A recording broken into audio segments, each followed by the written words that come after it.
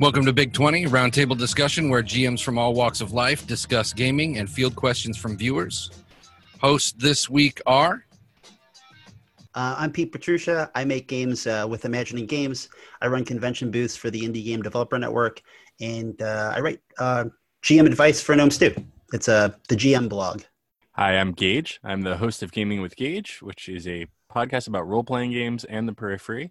I also do a little bit of writing. So far, only one product, though. And I'm Dan. I'm the moderating host of the Fear the Boot gaming podcast, and also its actual play, and I've published a couple things over the years, but I won't bore you with my resume. FearTheBoot.com for anything I've done. This week we're talking about ethics and dark themes. I'll start off with a question for the group. Why do this? Because I don't tend to go down this rabbit hole very often, so I'm curious to see what other people think about it. I have a one-word answer, and that's dread. Dread is good. Okay, I run a lot of dread, so maybe I know more than I think I do. Yeah, I have. You run. Are you serious? You run a lot of dread, and this is like a new idea to you. Well, so I feel like I'm shaken. It's okay. You can just roll a 4. I'll be bored and silent for the rest of the show. Well, that's interesting. So when I run dread, I tend to run it very much like a horror film. Yeah. So I guess maybe I'm just desensitized to murder, that I don't really create a dark theme. Yeah. The reason I said that was I was looking online. I was Googling for like good dread adventures. Because I host like an RPG meetup locally where we run, like one shots, anything that's not D&D or Pathfinder. Because my local stores, you can find that. You can find that on Wednesdays. And they'll introduce people to gaming that's like everything else. But I found this one really cool dread adventure. I was really digging it. I'm like, I could fit it into a nice, sweet 2-3 hour one shot. But it deals with bullying, and every one of the player characters is a faculty member that has some sort of secret that kind of eats at them of how they could have prevented like a mass suicide at a school. Oh, wow. And then months later, like this thing happens where like these kids are going to come out because they're being bullied, and the incident had like brought some kind of like demonic influence where it's going to like bring out the horrors of like bullying that like that the teachers or the faculty members allowed to happen, but also some of the things that are dark in their own lives. Like one of them had abused a child, and one of them had like really no time for, it's dread, right? The questionnaires had designed these characters that had storied histories that kind of, the gym teacher had overlooked some things that maybe a gym teacher shouldn't have, that was like borderline harassment. That's a real touchy subject or content like material for a one shot, especially at a meetup with people who, they're like, oh, I want to play dread. I heard all these great things. Yeah. Well, we have not set that game yet for all the reasons I've said, right? It's very mature. Yeah. Even dread aside, in any game you're running, it's a reality of life that people do bad things. Yes. And to further complicate that issue, this may not be fully in the game master's control, because it may not be the NPCs that are doing bad things. The players may be doing bad things to the NPCs or to the environment or to each other. Yeah. And so these themes are going to pop up. I mean, or at least the questions about these themes are going to pop up at some point. I mean, even in just a really super generic lowbrow hack and slash, I mean, these things are going to happen. I mean, maybe it's so slapstick nobody cares. Maybe it has the ethical implication of Mo hitting Larry in the face with a 2x4. But, I mean, the topics are there. And the deeper you get into storytelling or role-playing, you play a Deadlands game. Well, I know it's the Weird West, but it's still the West. How do you deal with a lot of the topics of, colonialism and racism and things like that I'm not saying you have to deal with them in the game, but I'm saying that there's certainly space there to tell those stories. Yeah. And so I think you do have to walk into that with your eyes open. And that's definitely a session 0 conversation. I just feel like a lot of times with my games, we have those session 0 conversations, and there is an element of wanting to delve into serious role play and want to explore stories, but there's also an element of this is what I do for fun. Yeah. And that's not fun for everybody. Some people it's very, very fun for, but like my wife and I will turn on the Great British Bake Off. It's Sure. not anything denser or anything like that. It's except for the bread. Like we do that for fun. Other people are on their third serial killer documentary. So Sure, yeah. the interest is there. I don't know. I don't think I do this a lot, but now I'm backtracking because we've already gone like, well, what about Dread? I'm like, well, I did kill a bunch of people. I do tend to kill people a lot. Sure. And Dread's particularly interesting just because of how the questionnaire process of making your characters pulls, it's a guided walkthrough of in the GM putting, kind of borderline horrible things into your history, and then you just getting to author like why and how. Like you get to give it spin, like, so why was it that, the questionnaire on like the sheet will be like, how come you were the only person to walk away from a school bus accident? And then that naturally takes the player to a place that's going to have some, very traumatic issues that could easily go very dark, right? And they may easily go dark because it might just be the first place that player goes to. And then that becomes a part of the game. And every player is going to have questions, like 5 to 10 of these, right? That's just going to bake in each one of these characters like a very flawed personality, which is great for horror because like a lot of the best horrors, like Dan and I were talking about Sixth Sense last time I was on. And, we were talking about like kind of like masterfully how you plan ahead to have a great plot twist.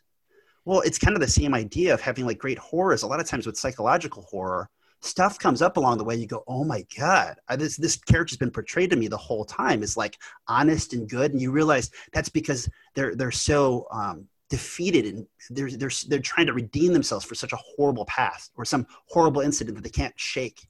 And then you go, oh my God, well, they were just masterfully hiding how broken this person was. So anyway, with Dread, that's a particular game. But like you mentioned, I mean, it can happen in any game.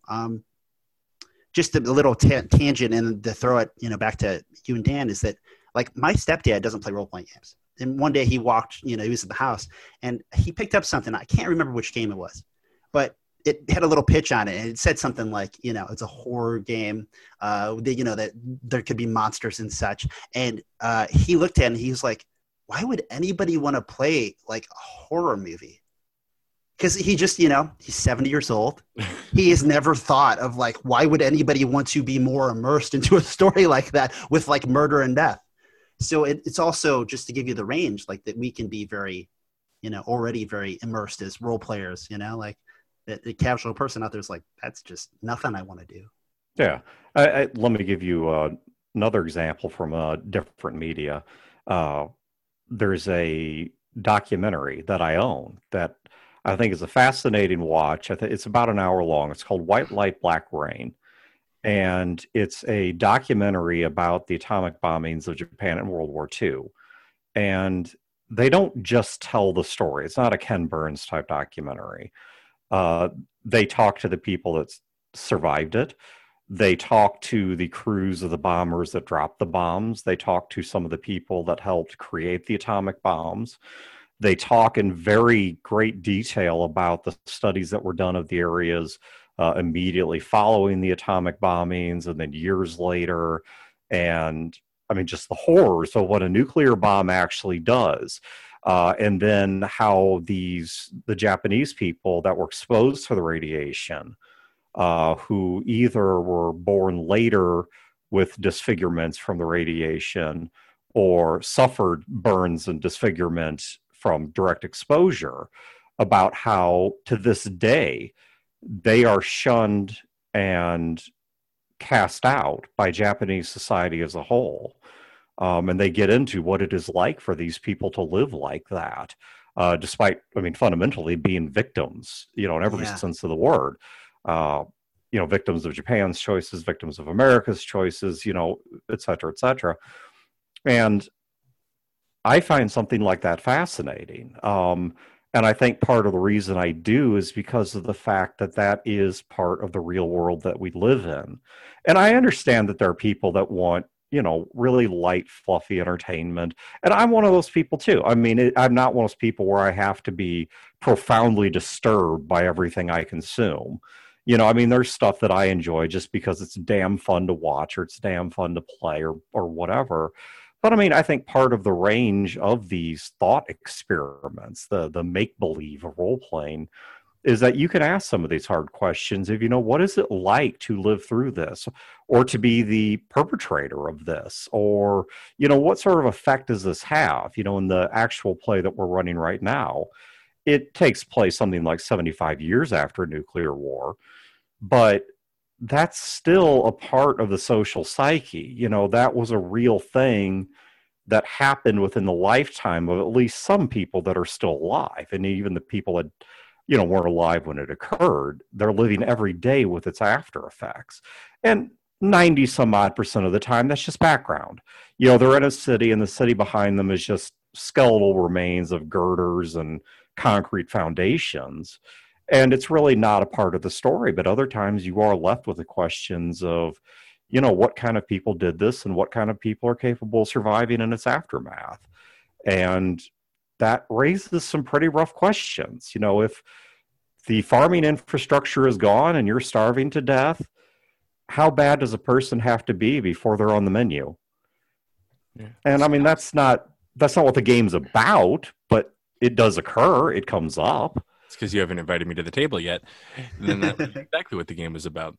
Okay, so that covers the why. Mm-hmm. Now, let's say you decide you want to run it for all of these reasons that you guys were just saying. What percentage of your group do you need on board to feel comfortable running that game? 100%. 100%. So like 1 person doesn't want to go that route. Everyone We're else, not going that route. Yeah. We're not going there. I mean, look, these people are, in most cases, my friends. I tend to run for my friends. If I'm at a convention, these people are my guests. They have entrusted me with 3 or 4 hours of their lives. I don't gain anything by upsetting them. It's 100% or we're not doing it. Straight up. If one person vetoes, that's all I need. Okay. Pete, are you in the same boat? No, but I think it's also because Dan and I, like Dan usually runs for the same like rough group of people. And I run for a lot more, broad audiences, right? Like just, hey, this 5 people, those, what I mean? Like all over the place. So with that, I don't have the luxury of knowing who my audience is, right? And we don't usually have a session 0. So there, when we offer what game it is, people always have choice, right? And they always have the choice that they can find out somewhere along the way, like, this wasn't what I wanted. And there's no questions asked. Like we played that Dread game and someone's like, okay, like if an X card won't solve our problems of getting through the process without like making people feel uncomfortable, a player can always get up and leave, no questions asked. Like we're not going to guilt you or make you feel bad for it not being, fun, right? That's the point is I want you to be entertained and enjoy yourself. But like Dan said, it's still majority buy-in, right? I mean, like, and there can be no no's. Like it can't be anybody who's like, no, fuck that. And then you're like, well, you playing or you going home? Like I wouldn't do that to somebody, right? If a couple people are totally against it like that, we're just playing something else. Okay, yeah, it's the majority. I think that's a good starting point. So to talk about session zeros for a second, even though I know it's a luxury for for some people, what does that conversation look like for your group? I mean, I tend to do let's start off with what do you absolutely not want to see, what are you willing to see but you don't, or what are you willing to exist in the world but you don't want to see, because those are 2 different things. The big ones that generally come up are violence to children, violence to animals, rape is a big one that comes up. A lot of times if you're going into a Deadlands game, you might have a player who says, look, I understand that there's racism in this time period. I don't really want to explore that. So, and then that's when I start asking questions like, is that this does not exist in the game we're playing, or is that this exists, but we're not going to give it any screen time? Like those types of questions. But what are you guys using in your session 0 to try and figure out how you're going to run this?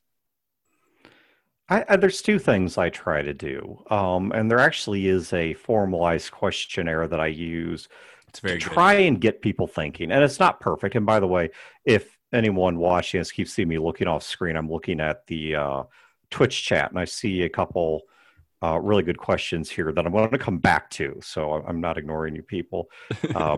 You've got some great questions I want to come back to. But I think there's 2 things that I try to do. One is I try to ask a formalized set of questions of, what are the types of themes you want to deal with? What are the types of themes you don't want to deal with? Just anything to get people thinking. And sometimes the players are going to come to me and they're already going to know something. They're going to say, let's use one of the really common ones. I don't want to deal with sexual violence. Okay, we're not going to deal with sexual violence. But there's other ones where, as the game master, I know what's common in the game world. For example, in a game like a post-nuke game, I could say, okay, the details of what wasting diseases look like, what lawlessness looks like, what cannibalism looks like. These are the things that are likely to come up in this game. I think if we were playing a Star Trek game, people are not going to expect that to come up. Now there might be different themes that we expect to come up. But as the game master, I know something about the setting. I know something about the plot I have in mind. And, I try to be self-conscious about what are the things that I'm going to say that are likely to impact the people that I'm playing with. And it's never 100% perfect. And this is where we're going to get to some of the questions being raised in the Twitch chat here in a second. But you can't hit 100% of them, and there are some things you have to adjust on the fly. But I think there's good ways to make educated guesses up front. Yeah, and then, on my side, it's funny because the question is a very good one, because even when I've done a session zero, I've never actually done a session zero where I really pre-planned questions that were very specific. So from my experience, I'll talk to that, and then I'll just kind of try to chime in a smidge about what I think would be a good way to go about it. But, from my experience, usually it's like, we propose a game, or there's several games on the table, and then the players get an idea of what the game is. And we usually talk about what kind of characters we want to have in that game. And along the way, that's when I can find that I see this is going to come up. You made a bounty hunter character in the world of slavery. There's going to be a lot of accusations that are going to lead to racism. And there's probably going to be a lot of bounties that are actually just deeply rooted in hate of whatever the discrimination is. So it's important to just kind of lay those layers out. So players, as we're kind of doing it together, are all kind of hearing what the game is. But usually when we start, I am going to talk about, like, if it's Star Wars or if it's Shadowrun, as Shadowrun's a good example of, like, this is a dark future. Your characters, they pride themselves on being sinless, disposable. You live in the shadows. I mean, you probably live in areas where you have cheap nutrition. You probably live with cockroaches, like you don't live in splendor by any means, and people don't care. The services aren't here for you. So you obviously don't listen to Resting Glitch Face. Yeah, well, I do listen. Yeah, but exactly, right? Like, that's the exception. But you know what I mean? So it's just kind of I kind of do it along the way. And I've been fortunate, I guess, that we usually kind of haven't had a game where the material is so specific that it's been, there's a lot of indie games I play, like when we bring up Dread. Like, when I've had a group where we had session zero, it was a more dedicated group. And usually we've played more traditional games or games that are going to be campaign play. So usually everyone knows them a little bit better than nothing, brand new. So I love, one of the things Dan mentioned earlier about the Holocaust was that like the Holocaust material, nuclear bomb material, was like, it really made me think as a GM how often I'm trying to get a player through their character to kind of feel what the setting and the theme is. Sometimes, like, I'm not going to like GM you through walking across the street or going to the park, but I might GM you in this case, like in a case like that, where you walk through the park and your character starts having like some sort of flashbacks or some memories that are deeply rooted of your childhood because you're walking through like the Holocaust Memorial or something. And the point is, I am trying to get the players to kind of understand the setting through their character. Just like maybe in Shadowrun, maybe like if you made a character that had no lifestyle, funds or whatever, like I would want you to feel a little bit of squalor and what that feels like in 2050 or 2070. So as a GM, knowing that ahead of time, it's interesting because, like you said, like, I wish I thought of that at the beginning of session zero, because I'd almost want to do a little bit of that. Like, okay, I don't know if you really know what it means to be in a place where everyone is like trying to rebuild from the Holocaust and what kind of horrors that's put to your families and your culture.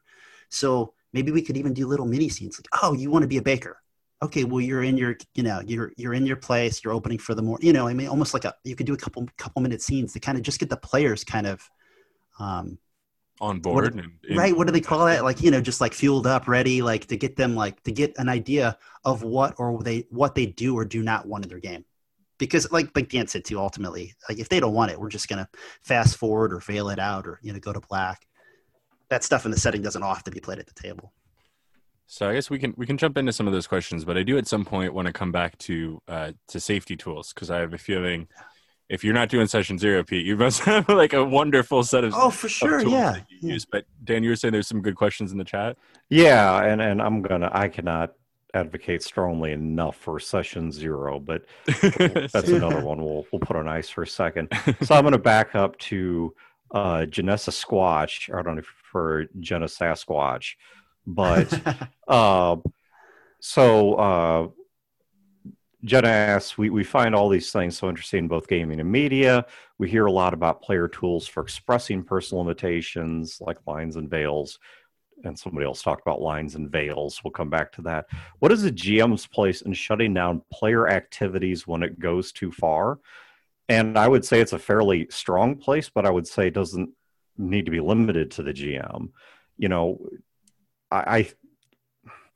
On the one hand, there is a trait of human psychology and sociology that one of the worst things you can do is if somebody drops from a heart attack, you yell, somebody call 911. Because what happens is people tend to fall back from that. They're not sure somebody else is doing it. They themselves don't feel a call to action on it. And one of the things that they teach in those situations is you point at somebody and say, call, just some random person, and say, call 911. Because now you have created a once again, within psychology and sociology, this impetus that now this person understands that they are directly responsible for either calling 911 or finding someone to do it. And I do recognize that at the gaming table, the game master, people look to the game master that way. If there's a catastrophe going down, they tend to look at the game master for some kind of leadership and guidance. And so I think GMs do need to be uniquely prepared to try and find a way to moderate that action backwards and say, okay, you don't need to be super confrontational. Say, so-and-so, I get what you're trying to do, but I'm worried it might be upsetting some people at the table. Let's just handle that in the background. Let's do a roll to abstract that. Let's find another way to handle this, or here's why that's not going to be real effective in this setting, but another approach will. You find some way to redirect the action. But having said that, you don't have to wait on the GM. You as a fellow player, and once again, I don't think you have to get confrontational. And indeed, if you get confrontational, people get defensive, people get angry, it may be counterproductive. But you can say to a person, okay, I get you really want the information out of this person, but hey, instead of torture porn, can we just get like an interrogation role, or can we try, or hey, I appreciate what you're trying to do, but put the pliers away. Let me try a persuasion check first, or let's see if there's some way we can bribe this person, or I don't know what, but you find some way to diffuse that in game or at the metagame and just say, hey, I get what you're trying to accomplish, but I mean, is that really the sort of game we want to do? I got a better idea, or I've got a different idea. I don't feel comfortable with where we're going. It's not something to argue. It's not something against you. Like, hey, we hit a point where I don't feel comfortable torturing this guy. Can we either find a different way or handle it off screen or whatever? But yeah, I think it's, I always joke, I say we wouldn't have shows like this if people knew how to talk to each other. No, unfortunately, that's true. Yeah. It probably is true. But that I statement thing, I loved what you said earlier when you were talking about when you're not gaming with your friends and you have people at a conventions or something, when you talked about, these are guests at my table. And I think that's a really good way when you're looking at GM responsibility. You think about it, if you have guests at your house, and one guy's getting drunk and ruining it for everybody, it's your job to either, send him home, lie him down, or grab their wife and tell her to get him out of here. Sure. You know what I mean? That's part of the role of being a host. And I think that's a really good place for when the GM should step in if a player hasn't already, because the player should feel empowered to be able to say, I don't want to do whatever it is we're doing right now. Yeah. And if we've got a friend who otherwise is a decent person, but they get belligerent when they're drinking, it'd be a poor move on my part as the host to have a bottle of Jack sitting at their spot in the table. Yeah, if you have someone you know who likes to go straight to torture, maybe they don't find living witnesses. Maybe they only find parchment scrolls and clues leading to the next location. Sure, it's yeah. like, you can't torture a vending machine. Like, come up with a solution. There's something here that, and I realize this is going to come more easily to some people than others, because sympathy and empathy, your ability to put yourself in someone else's shoes to varying degrees, there is some evidence it's actually neurological in basis, and not everyone's equally good at it. But I think a great idiomatic way of looking at it, Jenna just threw out as well, that it's enough to know something is hellish without making it hell for a player. And I think that is some great perspective, that I don't have to know a whole lot about what's going on with the group to know that a graphic scene of rape or torture or something like that is likely going to upset somebody because it's a disturbing thing. Yeah. Which is why I have found, I know there's an old saying of it's better to ask forgiveness and permission, but with things like this, flip that script. Ask Yeah. permission, yeah. Yeah, and I've done this even recently in my own games. There was a scene where actually a character played by Eric was going to talk to his wife, who had been, per his own background write-up, had been captured by some unbelievably horrible people. And I said, and he was like, I want to go talk to her. And I said, okay, I can tell you in the abstract what she says, but if you want me to role play this out, it's going to get very graphic. What she's going to tell you, the way she's going to act. It is the only time that I can remember having ever screamed at a role-playing table. And the unanimous vote of the players there was, we want to see it played out. But I didn't do that until I first had their permission to do it. And I warned them, this is going to get really messed up. And if you want that story, great, we'll do it. But this is your chance to punch out. I'm asking your permission of where, where do you want this to go? Because I think that, what you just touched on, Dan, is, that can be I don't mean always in the darkest aspects of it, but that can be the most beautiful part of role playing. Like, if you are one of the people who is really into the RP side of it, is that that we can get beyond the script of the multiple choice responses, right? We can follow our emotions or think in our characters history and then pull it out and then throw it on the table. And for some people, the acting itself is what they enjoy. But yeah, that we can go there.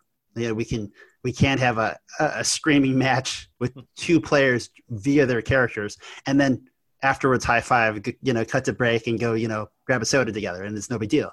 But so it's important that those options are, at least to me, I think those options should always be left available, right? But especially when we do twist that with dark themes, that's when we get into areas where you're like, well, I guess even if you're going to have a shouting match, right? It's about communication of hey, is this cool? Can we do this? Have you ever done that as a player? I've done that, or I've been in the middle of something and then I just stop and I'm like, I just need in character, and they're like, in character. Okay, let's go back into it, and just the constant check-ins. I've really only ever done that as a player with my friends, with people that I have a good relationship with, or with other people who started with me. And maybe I don't know if they checked in or if they did or they didn't, but then that kind of tells me oh, cool, we're going there. That's cool. But then I will check in with them to just make sure I wasn't just, an idiot, oh, you raised your voice. So I thought we were getting to this element and, I'm screaming at them or something. One of my favorite, trying to play a game, one of my favorite moments that because we started with Dread, was the first time I think I got to play Dread was at Origins Game Fair. And it was a Wednesday night, and we played this game. And this player, his name's Ben.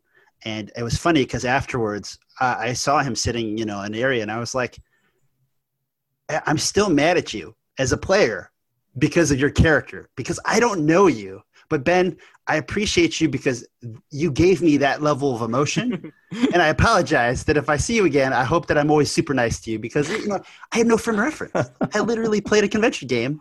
And his character was such an asshole. And he just really dug it in with all of us. And, you know, it was like there's element levels where I was like, man, you're just treating my character like an a-hole. And it reminded me of all these people that I can't stand. But then I had to also watch you do that to other characters that were important to my character in this one shot. So afterwards, I was like, you know, high five. But it's so weird that I'm still mad at you as a person. And it's, you know, because we're human beings. So it's worth noting that as well, right? That know that that can happen. Yeah, and this rolls into something that Dusty Vancity asked, which is, okay, how do you handle dark themes like these when you've had the players in a session 0 and they say they're okay with a certain level of darkness or certain themes, but they change their mind mid-game? You know, for example, maybe they thought they were okay with something, but when they actually went to do it, they're not. Or maybe they did not expect the degree to which you would do it. You know, they didn't understand how that was going to play out. You know, they thought, let's use racism example, that the racism was going to be, you know, at a level of, we don't serve your kind here, not a level of, you know, racial epithets being screamed at you. Well, whatever. I mean, I don't need to get too graphic here, but you get my point. Mm-hmm. You know, either they didn't understand their own reaction to it, or they didn't understand precisely where you were going to go with that. Yeah. And, you know, I think a lot of this comes down to the game master has to set an example, though the players have to participate in this example, of being conscientious of each other, of, you know, paying attention to the expression on the other people's faces, listening to the cues that they give, being prepared to say, you know, okay, we thought this was going to work and it didn't. You know, it's like a surgery. When a surgery is botched, you don't keep pushing ahead with what isn't working. You'll kill the patient. And I don't think the answer of stomping your feet and saying, well, you agreed to this, is the right way to go. The worst answer. Yeah. I mean, because, well, and I'm going to talk about why I think that is specifically. But before I do, I want to give you guys a moment to respond to that, because I'm about to throw 2 big bombs here. Oh, I was actually going to say, even before that, you need that conversation that I was talking about earlier about safety tools. If you don't have anything in place for your players to tell you that they're feeling uncomfortable or things went darker than they thought, then by the time you're told that is what's happening, I guarantee you at least one person at your table has felt uncomfortable for a lot longer than you think they have. So whatever. No, I agree.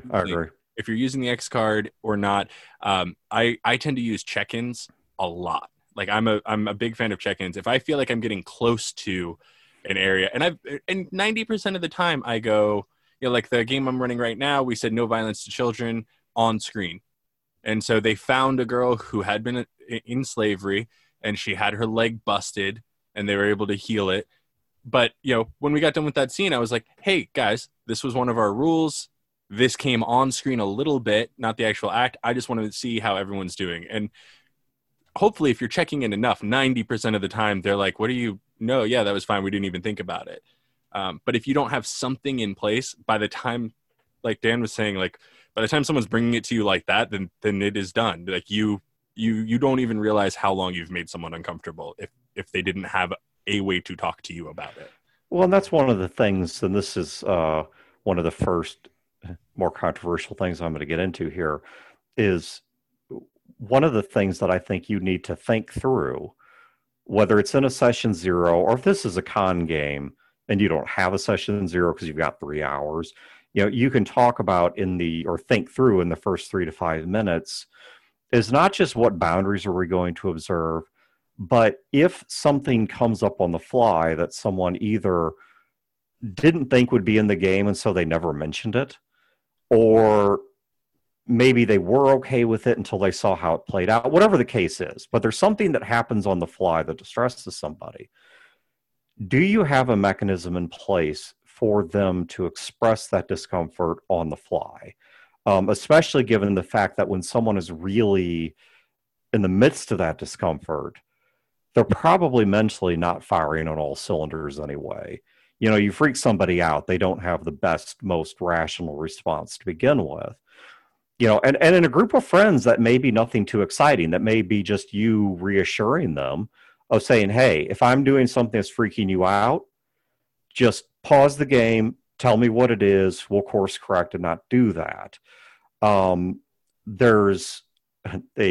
keep getting myself in trouble with my opinion on the X card, but hey, why stop now? The X card, for anyone who's not familiar with it, I'll explain what it is. The X card is an idea that you put a piece of paper or an index card or something in the middle of your gaming table that just has an X on it. And if at any point someone is distressed, by a theme in the game or something that's been said, they can reach out with a finger or a pencil and they touch that X card and you stop whatever was in motion. They don't have to explain to you, and they don't owe you an explanation of why it's disturbing them, but you pause there and, you observe that expression of distress. Because as I said, someone who's in the midst of that distress may not be really even in a good position to explain why it's distressing them or what the boundaries are or something. That said, I'm not personally a big fan of the X card. And the reason that I'm not is I think it is useful only insofar as it communicates, pause, I'm upset. But it doesn't communicate anything more. And in a lot of games that I've been in, there is so much going on at once. You walk into a room and somebody's killing an orc, and while that's going on, two party members say something nasty about the orc, and two of the players are having an out-of-character tiff about something stupid or cracking a joke that's kind of inappropriate, and somebody taps that X card. It's like, okay, time out. I know something's bugging you, but I have no idea what. I mean, this isn't actionable information. I can pause, but if you've got to tell me something, you cannot begin and end your communication at the X card. I need some more information than that. And so I'm not against the X card, but I think people overestimate its value. Gage, you're silenced. I'm hearing nothing, so he's shaking. I've been burping so much. I'm hitting myself. I think you need a 4 and a raise to speak right now. You don't need a raise anymore. I haven't for like 4.5 years. I think in practice, it's not quite as mercurial. While the potential is there to not know, I think most of the time it's pretty obvious. And I think it's about what you're prioritizing. Gosh, who was it? It was one of the... I mean, Eric, you're listening to all this. I think it was one of the Trench Monkeys. When they were talking about playing in character, and someone says, that's just something my character would do, you're prioritizing your imaginary friend over your real friend at the table. Yes, I would agree with that. I think that's kind of the same thing, though. It's like, well, I have all of this stuff going on in this make-believe world we're playing in. Not like I have a podcast dedicated to role-playing games. I am an avid lover of this hobby. But at the end of the day, that real person at the table is signaling to you that something is messed up. And so if I have to drop the whole game and pull out the My Little Pony RPG, unless it was horses, and then I'm screwed because I just triggered them again. But I don't care because that's what I prioritize. That being said, I think there are other tools that you can use as well that might let you know a little more. The X card is really kind of it's the emergency valve. Like you're at the table and we need something to change right now. I prefer it's like a siren. When I'm driving down the road and I hear a siren, I know to check my rearview mirror, to check my surroundings, to see what's going on. But until I see the source of that siren, the direction of the vehicle, the type of vehicle, et cetera, it's not actionable information to me. And there's a conversation going in chat right now where I want to hedge some things I said very carefully to make sure that what I'm saying is both being understood and communicated correctly. I do not think people owe you an explanation of why something is upsetting to them. I don't think, one, people owe you that in general, and two, even if they do, I don't think the gaming table is the place to unpack that. 100%. But I do think they owe you an explanation of what. Because for all I know, it took you 10 minutes to work up the nerve to even touch the X card, and maybe the offending statement's come and gone. I don't need you to explain to me why. But if you say to me, people in blue shirts are profoundly traumatizing to me, okay. I mean, it's a little weird, but I don't need you to defend that. Yeah. But if there's 100 things going on and you just tap the X card, I can pause the game and say what's wrong. But I do think you, as the offended party, at least owe me the answer of what. Because I can't help you if I don't know what. Let's go back to the traffic example. There's a big difference between an ambulance going the opposite direction on the interstate and a cop trying to pull me over. I mean, these require very different responses. And I would say the same thing's true at the table. I have to know at least what upsets you. Otherwise, I can't help you. And I want to help you. Whether I'm your friend or I'm just a fellow congoer, I care more about you as a person than I do, to borrow your phrase, my imaginary friend. But I at least need to know what the landmine was. And that's, I think, the weakness of the X card, is that some people see it not just as the beginning of a conversation, but the end of one. Now, I don't think it's the beginning of a debate, but I do think it has to be the beginning of a flow of information. Yeah, and just chiming in on that, I totally agree with Dan. Most of the time, it doesn't, right? Like when you get an X card, it's not like somebody usually gives you the complete, unadulterated rules of it or something. Though they kind of exist. They do. But the X card, largely that line does come up a lot of like, you don't have to explain it to me. But it's weird because like, there's two things the X card does very well. Because like Dan said, it's not like the greatest tool in the world. It just does a couple things really well. Is, by having an X card on the table, it begs the question, like, what the hell is that? And if you haven't already explained what it is, it opens that conversation at the beginning of the table or the session, like of, hey, there's an X card because I care about your safety and everyone else should. So it's like the session zero, right? Like it sets the stage and sets expectations where it kind of begs the question to create the conversation so that later on when it's 1 hour in, someone goes, oh, we're heading into territory where, like we said, like put the pliers away. Like they already feel maybe a little more comfortable because we already had talked about it. We said from the get-go, like your safety and your comfortability is more important than your imaginary friend. So that's a beautiful thing it does. And the second thing is that especially when I think of most of the safety tools, they're mostly imaginary. They're things we talk about. So it's a physical, it's an artifact, it's a thing on a table, just like having the book. So usually having something right in the middle of the table, again, brings it up. People remember it in the middle. They go, what's that thing? Oh, I don't want to interrupt people to find out what the thing is I'm supposed to say. Like they just pointed the card. Yeah. I had that happen in a game with my wife. So people, will say like, well, I know the people I game with. My wife, after the game, looked at me and goes, what's that thing that because we play online now. She's like, what's that thing? There's like a card. I'm like, oh, the X card. She's like, yeah, I wish I had known that. Yeah. So, ideally, right, tabletop, you would have a table and you'd have the card. So that's the beauty of it, right, is that it sets that conversation because people forget lines and veils or safety breaks or, hand gestures. And the support flower is something that inherently has more steps to it. But like Dan said, it is ineffective if you don't find the reason as an ongoing thing. But I also find like 90% of the time, if it's not obvious, they do tell me, but it doesn't come up that often. With how many games I've had an X card on, it almost never gets brought up. And my new game I'm playtesting, it's funny because it's supposed to, you play deadbeat roommates and it's all about like riling you up and getting you really mad and angsty against each other. So like that always happens and it's never been used. So yeah, and I think just common sense in terms of the themes you introduce, especially with a group of strangers, can get you around a lot of that. But like you said, when it comes to like, if someone reaches for it and then we don't know, and it's a complicated situation. And like you said, by the time someone goes to use it, what were they reflecting? What was the point that was bothering them? Yeah. Do you think that having safety tools, like whether it's lines and veils, or I've used the stoplight before, or the X card, do you think that helps enable players to feel more comfortable going deeper? Like a climbing harness. If you have a harness on and you have a safety rope, you might climb higher than you would just free climbing. Like, do you think that empowers players to go to some of these darker places?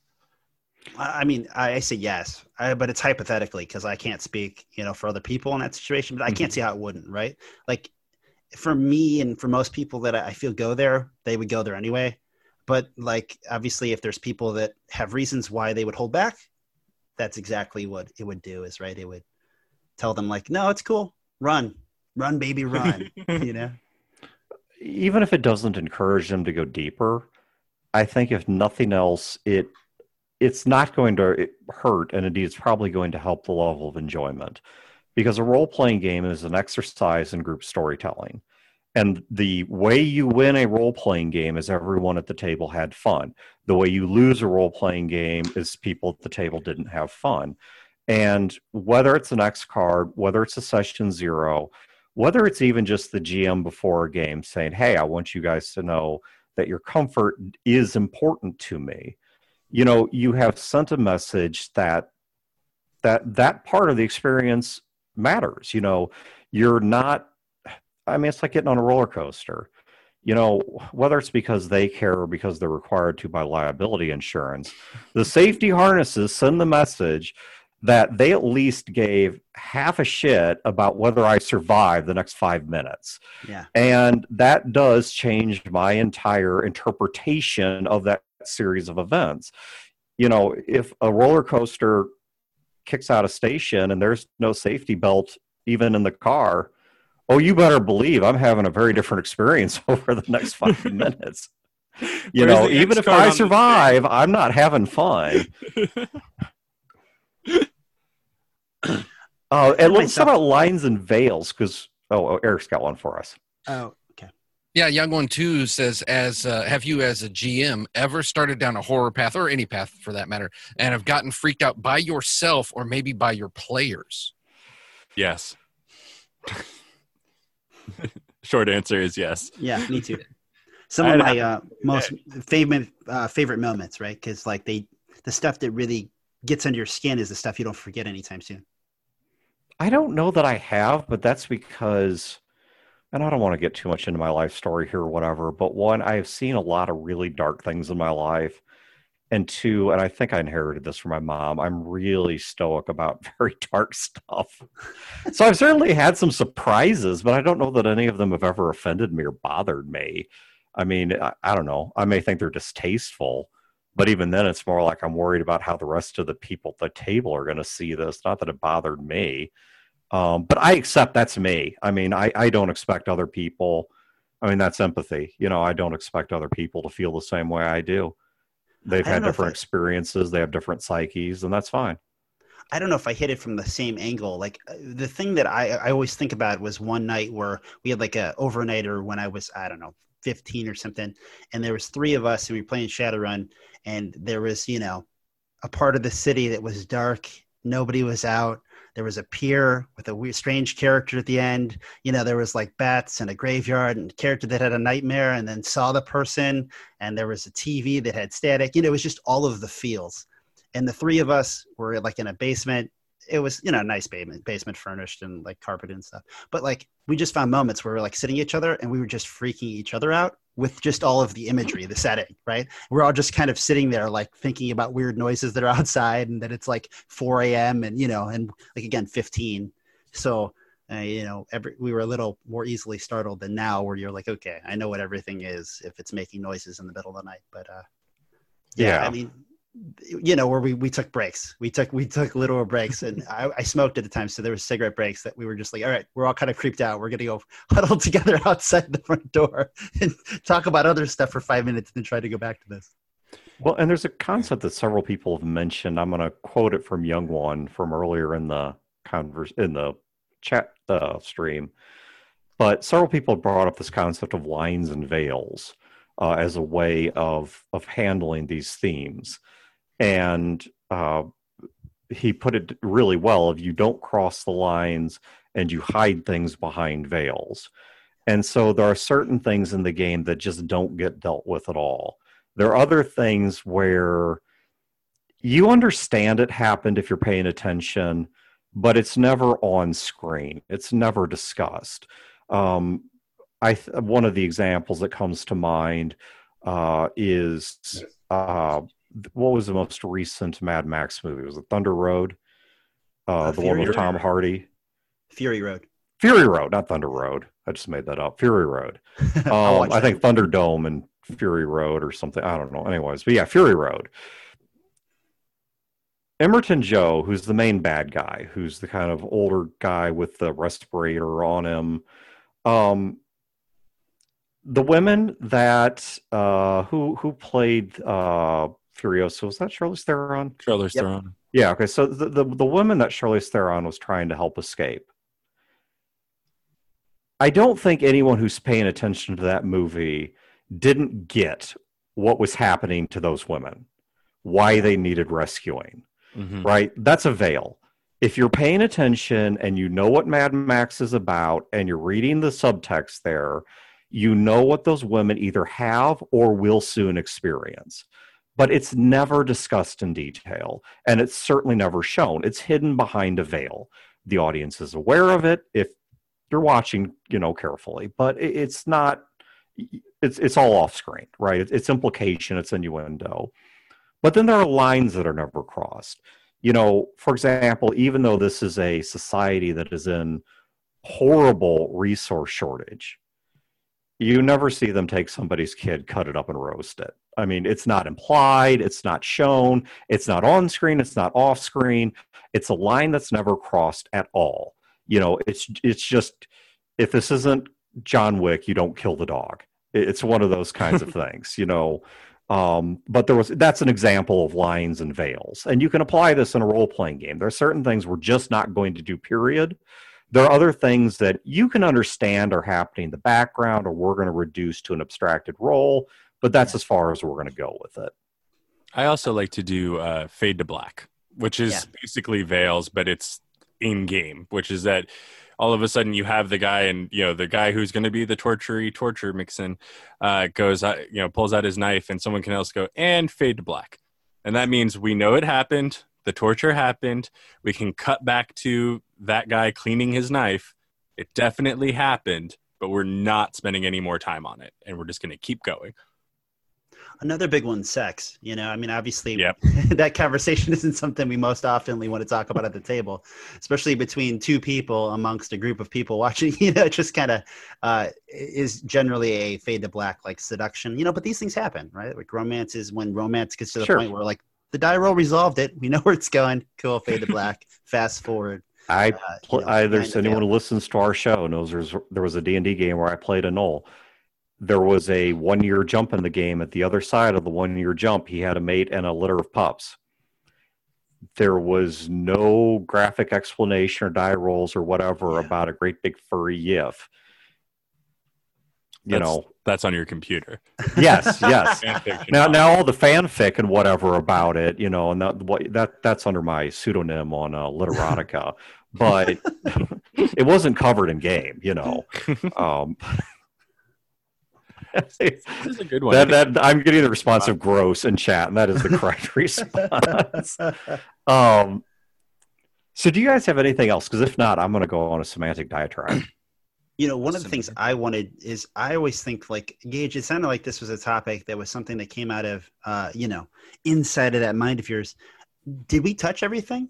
Like, I think so. The topic pretty fully developed, or was there still a lingering question? It wasn't my idea. It was Eric's idea. I would have just talked about why Savage Worlds is better than whatever you're playing, and how Dan is wrong, and it would have. It'd be a short show. Topics. Eric needed an hour. It would be a short show. Dan, you're wrong about everything. Engage again, please. Yeah. But no, I mean, that pretty much. There was this stuff I had because it was. First of all, I'm used to hosting, but second of all, having someone who is a firm component of Session Zero, and then having someone else who plays for strangers all the time. I feel like you guys were going to approach it from two different ways, and it was super interesting. And I don't run a lot of those kinds of games, so the other day we had one of our characters who's like playing a 16-year-old girl, and the 20-year-old skinny guy were at a sailor bar, and I started getting uncomfortable just by saying, like, they're looking at, the guy like they're going to beat the crap out of you, and they're looking at the girl like you should probably leave. And like that's about as far as I go in my games. And then if the players don't get there, then I actually will just cut and I'll say, hey, we're starting to approach something that makes me feel uncomfortable. So figure out how you want this to resolve, and we'll just fade to that. I feel like, just if I could throw one piece in before we go back to Dan, was that, this did make me think of, I wasn't there for this game session I heard of, but there was a time where I was going to, like a Wednesday D&D at a local game store. And I was going to it, also finding new players, finding people, seeing what people are gaming at game stores. And one of those groups, was kind of like keeping in touch, like, hey, Pete, you coming this Wednesday or whatever. And they unfortunately told me the story eventually about how there was a black guy who came, and the group, of course, like we were talking about kind of before the show, suburbs, right? I live about 40 miles from Chicago. So we're kind of considered the suburbs, but black guy came, played D&D. Awesome, right? Should not be a thing, but unfortunately it was a thing. That's why I'm bringing this up, was that one of the players was very patronizing and didn't mean to be insulting, but was very awkward. Therefore that person never came back because the person kind of made it a thing, right? Was like, kind of like, oh, how'd you find this? Yeah. Well, we don't really get people like you here. And so wow. I only bring this up because ethics and dark themes sometimes can go beyond the actual play, right? Like that would have been something where the game master or some other player probably who plays with this person should have been like, hey man, can we go talk for a second? Or like, pull them aside, or like, hey GM, can we have a break? If not the GM, right? Like somebody should have just been like, hey, like obviously I get it. You're trying to be cool, but you're actually making this worse. And like, that's important too, right? That we make it a safe space. Okay, let's go to the opposite extreme here. If there are certain things that don't need to be discussed. Yeah. I cannot specifically remember the first time that I gamed with a person of color. Yeah. I can remember the first time that I gamed with a person who was trans, because it wasn't all that long ago. Yeah. And you know what was said about the topic? Fucking nothing. Yeah. It was really that simple. It's like, God forbid, game with this person like they're a person, and maybe there's some things that don't need to be discussed. But what do you do when one person doesn't have that programming, right? Because that's clearly what happened here. Was in that session, I wasn't there, but 5 or 6 other players were, and nobody did anything. So that individual, unfortunately, just didn't come back. That's the somebody call 911 thing again. Yeah. I think this is something that's finally front and center also about women in gaming. Yeah. Who have been in very uncomfortable situations over and over and over again. We're just now actually talking about it. I don't think that my view on a GM's responsibility is necessarily the most popular. I think as a GM, I take a lot of that on myself. And I think that if you're running the game, it's your fucking job. But I know that not everyone agrees with me on that. But in those situations, especially the one you're talking about, it doesn't sound, regardless of what's going on the inside that might be wrong, it doesn't sound like they're trying to be hostile. And that is when you grab that person and you take them to the side and you say, I see what you're doing. Don't do that. Yeah, it's called Hanlon's razor. It's Occam's razor is the more popular one of, the simplest answer is usually the correct one, which is actually not what Occam's razor says, but it's how it's generally understood. But Hanlon's razor is never attribute to malice something that can be explained by stupidity. Yeah. And okay, yeah, I mean, it is wholly possible that someone, in their patronizing behavior, was actually trying to be nice.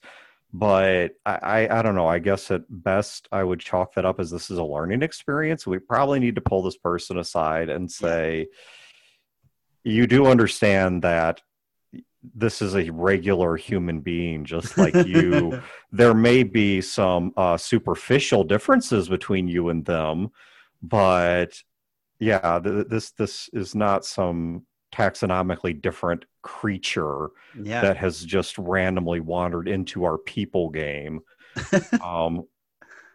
It's so stupid. It's funny. Like, it's just so unfortunate. Yeah. It is. It is. But, and once again, I mean, I think it is fair to look at the motivations of a person and not just the behavior, but that doesn't mean the behavior doesn't need to be addressed. Yeah. And so I certainly would have that talk with that person. And to Gage's point, I don't think a GM bears sole responsibility, but if nobody else will do it, there's one thing I know, Eric, we're over time, but tough.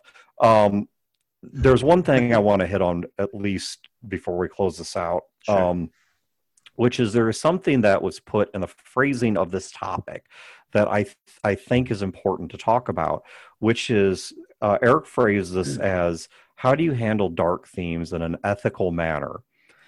And the word I want to actually get pedantic over here is ethical, because there's a difference between ethics and morality. Ethics, and you can divide this 10 ways to Sunday, but generally speaking, ethics represents your conformity to a broader set of standards or rules, okay? Think of it like a social contract. Morality deals with an internal compass of right and wrong, all right? So typically speaking, let me give a really oversimplified answer or explanation of this. Religion might give you a sense of morality, but how you behave in the workplace is probably a sense of ethics. And that's not entirely true. I'm oversimplifying. Let me give perhaps a more specific example. Let's say an individual comes to me and says they need a new roof on their house. And let's just pretend I own a roofing company. And I look at that person and say, well, based on the fair market value of this job, here's what a new roof would cost on your house. And I give them that contract and they pay me that amount and we do an honest job. This is ethical, okay? But let's add on the factor of what I have known this whole time is that this person is impoverished and I'm about to buy my second yacht. Now, the deal is still ethical because it still conforms to the strictures of society and what we accept as reasonable and legal. But I think most people at this point would become uncomfortable, but that's because it's immoral. There's a moral wrongness to me as someone who has much, asking even a fair market price from someone who has nothing. And something I want to talk about here is we have discussed at length the ethics of doing this. How do you create a fair, a safe, a reasonable environment for everyone that lives up to their expectations? And I think that's a great thing to talk about. But I can't leave this topic without emphasizing that for me, the only reason I even care about the ethics is because of a moral presupposition, which is that the people at the table are people who have a value that is, similar to mine. I don't want to dig into the reason why I believe that, because that's wildly off topic. But I believe that these are people who have feelings like mine and value like mine, and I care about how they feel. And as a result, I'm going to seek out ethical structures by which we can come to a common agreement on what is fair in the course of this game. That because I care about you as a friend, as a guest, as whatever it is, as a person, that I am going to fall back on social conventions, whether that's open discussion, whether that's the X card, whatever it may be, to facilitate that moral understanding. But if you're the sort of person, and let's be honest, we've probably gamed with these people who doesn't have that underlying moral compunction, they want their game their way and they don't care how it impacts you. Wargaming in particular is going through a huge upheaval with this right now. You want to see this writ large, go look at a 40K forum.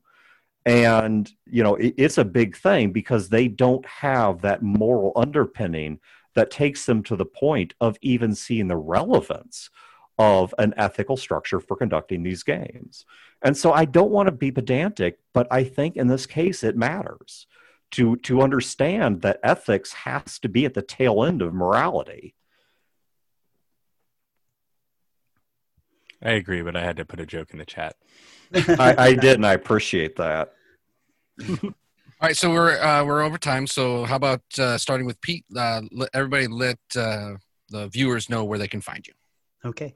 So the big thing, I mentioned this last time, but if you go to, obviously you can go to @FremBranner for me on Twitter. You can go to Imagining Games on Facebook.